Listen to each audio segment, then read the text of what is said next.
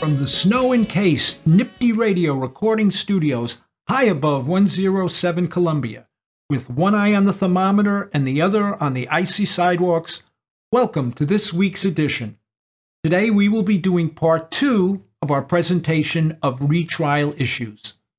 So let's get started. Let's begin part 2, where the trial results in a hung jury on all the counts submitted to it. Question then is, which counts are retriable when the jury was hung on all the counts? We look at CPL 310.60 and we find the following. 1. All counts submitted to the jury at the end of the first trial can be resubmitted. Number 2. All counts contained in the original indictment except, first, counts dismissed as a result of a trial order of dismissal.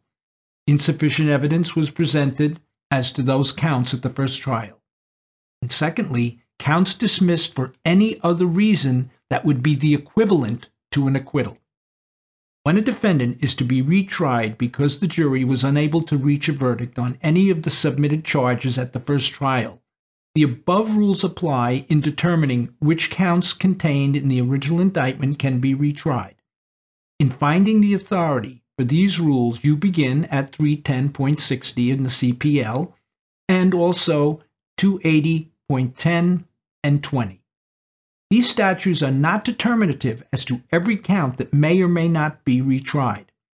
While CPL 280.20 says that the indictment is considered to contain all counts it did when the first trial commenced, this statute has been held to be unconstitutional to the extent that it would apply to any count that was dismissed at the first trial under circumstances that equate to an acquittal, such as insufficient evidence. These counts cannot be retried because to do so would violate the rules of double jeopardy. Please see People v. Mayo, a Court of Appeals decision from 1979. Next, let's look at partial verdicts, acquittal or conviction on some counts, and a hung jury on others. The following general rules apply when undertaking a retrial that was the result of a partial verdict. If a guilty verdict at a retrial of the unresolved charges would be inconsistent, meaning repugnant, with one of the counts for which the jury either convicted or acquitted the defendant at the first trial, that unresolved count cannot be retried. See CPL section 310.70, subdivision 2A. For example, if the defendant was acquitted of a robbery in the third degree and the jury was hung on a robbery in the first degree for the same transaction, a conviction of the robbery in the first degree on a retrial would be repugnant with the verdict of acquittal of the robbery in the third degree in the first trial, and thus that count cannot be retried. Again, see CPL 310.70 2A. This example is another reason why, when submitting greater and lesser included offenses to the jury, those counts should always be submitted to the jury in the alternative. By this we mean the jury must be instructed that they should first consider the greater charge, the robbery in the first degree. If and only if they acquit on that count should they consider the robbery in the third degree. In not instructing in this fashion, you can have the result demonstrated in the previous example, or an even more difficult result, which is a jury acquits on the robbery 3 and convicts on the robbery 1, which is a repugnant verdict and creates the possibility of defense challenging that verdict before the jury is released. Number 2, at the first trial, there was a conviction for a crime that is of a higher or equal level to the unresolved crime, and the conviction on the unresolved count would require a concurrent sentence with the count for which the defendant was convicted, then there cannot be a retrial on that unresolved count. For example, the defendant was convicted of robbery in the third degree, a D felony, and the jury was hung on the charge of grand larceny from the person, both charges stemming from a single event with a single victim. Even though the grand larceny is not a lesser included offense of the robbery in the third degree, if there was a conviction for the grand larceny at the retrial, any sentence would be required to run concurrently with the robbery in the third degree. The grand larceny would be considered a non-inclusory concurrent count of the robbery in the third degree. So a retrial of the grand larceny would not be permitted pursuant to CPL 310.70 subdivision 2B. Now let's take a look at a case where the defendant was acquitted on greater crime or crimes, and the jury was hung on lesser crimes. That again can be viewed in CPL section 310.70. Which counts can be retried? Well, first of all counts submitted to the jury at the first trial upon which they were hung can be submitted to the jury, with one very important exception. If the defendant was charged in the indictment with a greater crime, such as robbery in the first degree, and the court submitted to the jury the lesser included offense of robbery in the third degree, but that count was not originally in the indictment. In other words, it was submitted as a lesser included offense pursuant to CPL 300.50. And the jury acquitted on the robbery first, but was hung on the lesser included robbery in the third degree.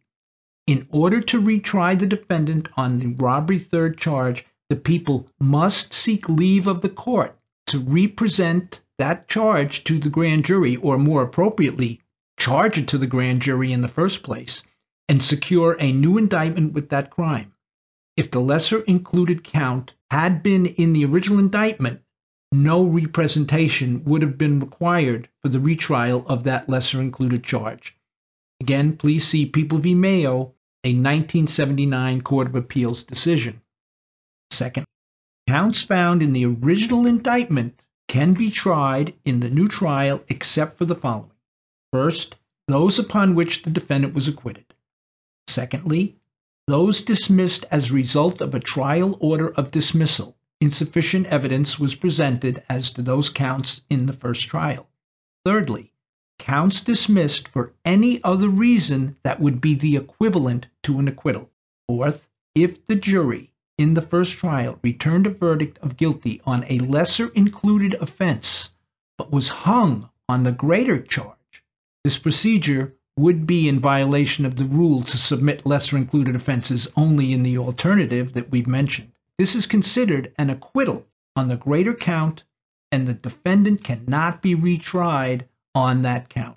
See People v. Fuller, a Court of Appeals decision from 2001, and People v. Helliger, Court of Appeals decision also from 2001.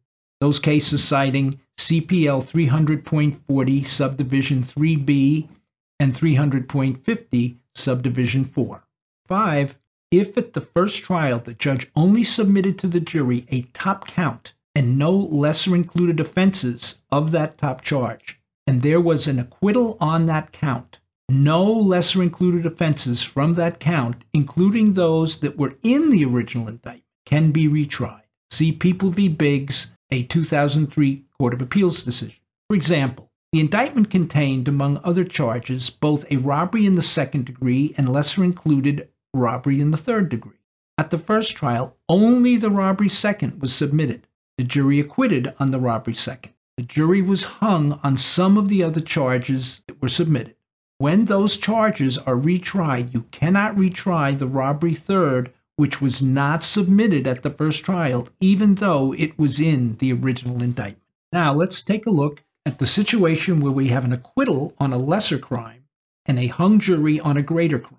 First of all, if the lesser crime is not a lesser included offense of the greater crime on which the jury was hung, and there would be no repugnancy between the acquittal on the lesser crime and a conviction for the remaining greater charge, the defendant may be retried on this greater count. For example, the defendant is acquitted for grand larceny of the person, an E felony, and the jury is hung on a robbery in the third degree charge, which is a D felony. Since grand larceny from the person is not a lesser included offense of the robbery in the third degree charge, and a guilty verdict on robbery in the third degree would not be repugnant with the acquittal on the grand larceny charge, there can be a retrial on the robbery in the third degree charge. Secondly, an acquittal for a lesser included offense of a greater crime on which the jury is hung. Again, this procedure would be in violation of the rule to submit lesser included offenses only in the alternative, is the equivalent of an acquittal on the greater count, and it cannot be retried.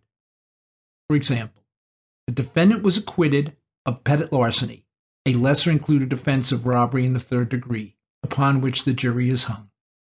Since a guilty verdict on the retrial of the robbery third would be a repugnant verdict with the acquittal at the first trial of the petit larceny, there cannot be a retrial on the robbery in the third degree. Please be sure to see the expanded memo on retrials that covers both Part 1 and Part 2 of this discussion. As always, we want to thank our crack producer and ace skier, Jonathan Marconi Crispino. To all of you out there, be well and stay ready, my friends.